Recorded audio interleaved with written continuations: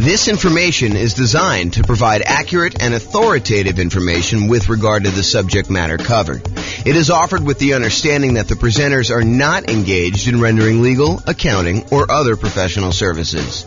If legal advice or other expert advice is required, the services of a competent professional should be sought. Welcome to the Asheville Real Estate Investing and Real Estate Financial Planning Podcast. Learn all about investing in real estate in Asheville, North Carolina, with a combination of real estate financial planning and modeling with numbers specific to Asheville, plus syndicated, more generalized recordings of live and pre-recorded real estate investing classes, not all of them specific to Asheville. Be sure to stay tuned after the podcast for a message from our sponsors. Well, good afternoon and welcome everyone. I am James Orr, and this is a special presentation. I get to share with you today a brand new tool that I created, right off the press, hot off the press, I guess is how they say it. So this is having confidence modeling retirement with real estate investments. And so let me give you a little backstory as to how we got to where we are. So over the last couple of days, I've been preparing to do an interview for a podcast this morning. The podcast is, the interview's over, it's all done, but I was doing some preparation for this. And one of the things that came up during my preparation was how unusual are 7% mortgage interest rates. Now, we've seen this pretty significant uptick in mortgage interest rates over the last 6 months or so. And I was wondering, how common is it for interest rates to be 7%? So what I did is I went to the Federal Reserve website and I downloaded the historical data set for 30-year fixed-rate mortgages. And it goes all the way back to 1970. And when I went and I downloaded the data set, what I wanted to do is I wanted to find out what percent of the time have mortgage interest rates been above 7%. And so I created this new little chart based on the data from the Fed. And so this is being recorded in October of 2022, October 13th, 2022. And this is the table showing the data going back to that time. So this is the way to read this table. So if you say to me, hey, look, what percentage of the time have mortgage interest rates been above 7%? I can go look this up and I could say, oh, it's been 56.7% of the time. So a little bit more than half the time, our rates have been above 7%, 30-year fixed rate mortgages. And if you said to me, James, how much time have interest rates been above 6%? I could tell you it's 68.1% of the time. So almost 70% of the time, rates were higher than 6%. Another way of saying this is rates were less than 6%, only about 32% of the time. Okay. So I started thinking about this and I started wondering, this is almost like a measure of confidence in the interest rate that we use for assumptions. Now, when you're analyzing a deal to buy right now, if you're going to go download the world's greatest real estate deal analysis spreadsheet and you're going to go analyze a property you're considering buying in the next 30, 60, 90 days, this is not what I'm talking about now. This is not, you don't use this new tool that I created in order to figure out how confident you are in the interest rate for doing that. That's not what this is for. If you're going to go buy a property 30, 60, 90 days in the future, you just download the spreadsheet, you call up your lender on the phone, you say, hey, lender, here's my credit score. They may want to pull your credit. They may want to check your employment history. They may want to get you qualified. And then you tell them what loan program you're trying to do. I'm doing 5% down as a nomad. I'm doing 3.5% down FHA. I'm doing, 20% down as an investor. I'm doing 25% down as an investor because I want a little bit better rate. Whatever it is you tell them you're doing, they're going to come back to you and say, okay, based on your credit score, what the rates are today, I think you'll be able to get a blank, whatever the interest rate they tell you is. Right now it's probably in the 7% range based on what you're doing. So they'll go and they'll use that. And then when you do your deal analysis, you use that mortgage interest rate in your deal analysis spreadsheet. Now, is it possible that between when you get your initial quote for the interest rate and when you go to lock your rate because you finally do find a property and you're ready to go under contract and you're about to buy the property, all that stuff, is it possible that rates can change? Yes, but it's not very likely. So typically rates don't move that much over the course of 30, 60, 90 days. They can move very quickly, but most of the time you're going to be relatively close within that range of things. So when you're analyzing a deal to buy right now, we're not using what I'm about to tell you about. However, what if you're saying to yourself, I want to go buy a property this year and a property next year and a property next year, next year, next year, next year. And I'm going to buy 10 properties over 10 years. Like maybe like you're doing nomad, right? You're going to do the nomad investing strategy and you're going to buy a property every year for the next 10 years until you acquire 10 rental properties. Well, what mortgage interest rate should you use for that? Right? It's a hard question, right? You don't use the interest rates that's today because we know that rates today are not going to be what they are going to be next year or the year after that or the year after that.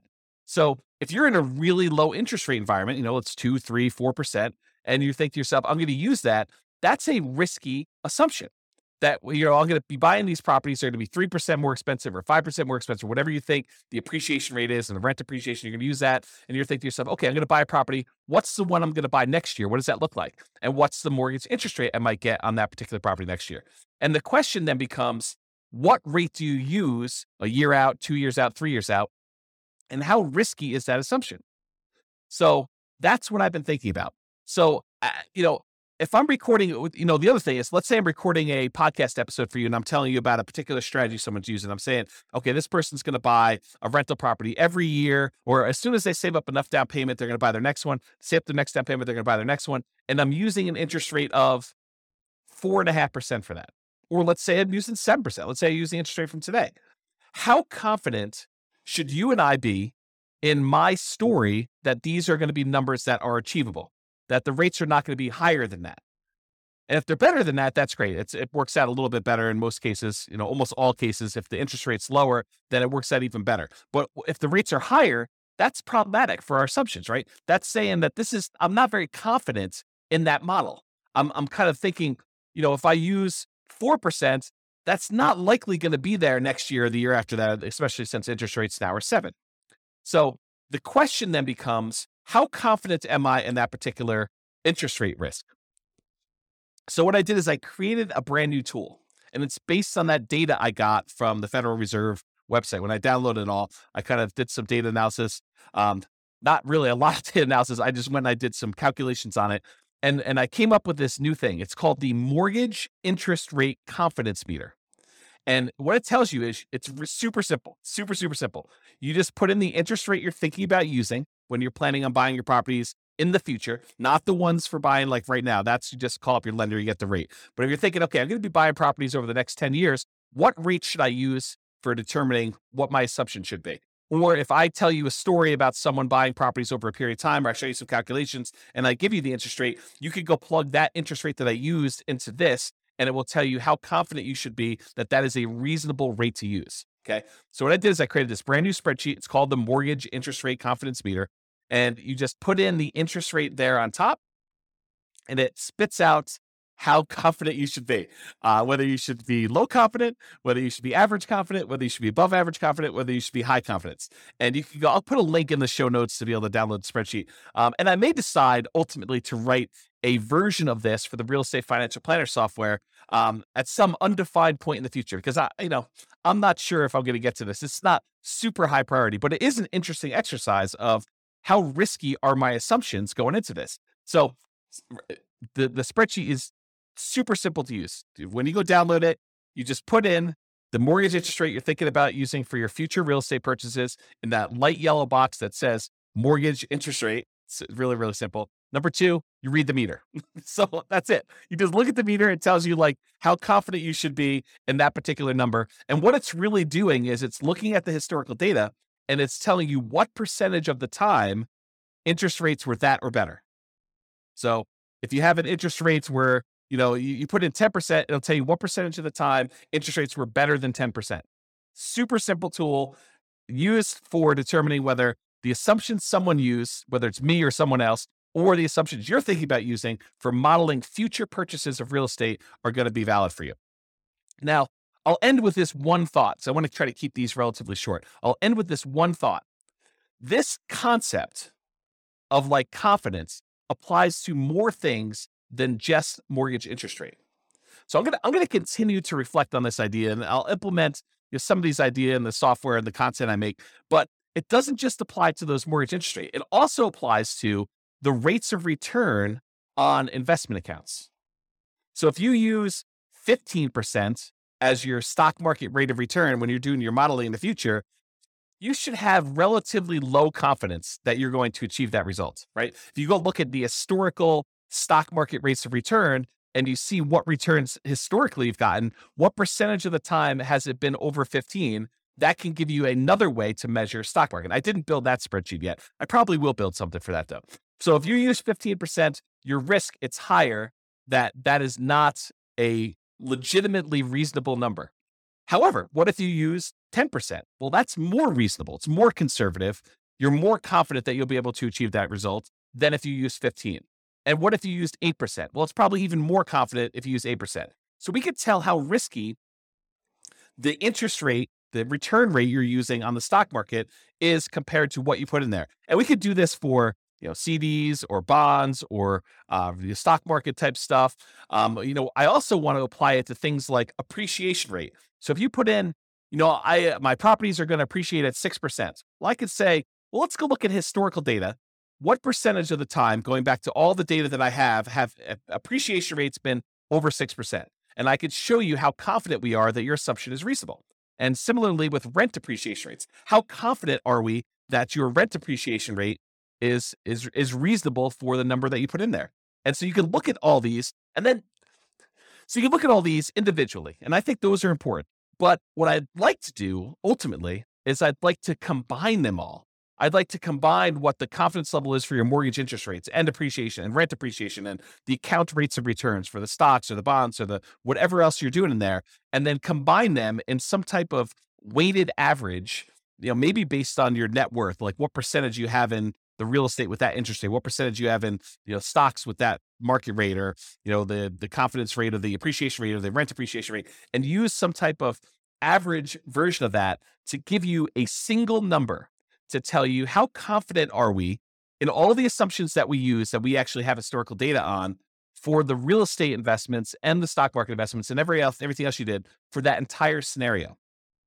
And then you could say, oh, this one seems like James has gone off the deep end. He's using these really crazy, extreme, kind of like assumptions for this thing. And so we should have very low confidence in his output in this. Or if his numbers are very, very reasonable, we could say, look, this is a relatively reasonable set of assumptions for what he's trying to do.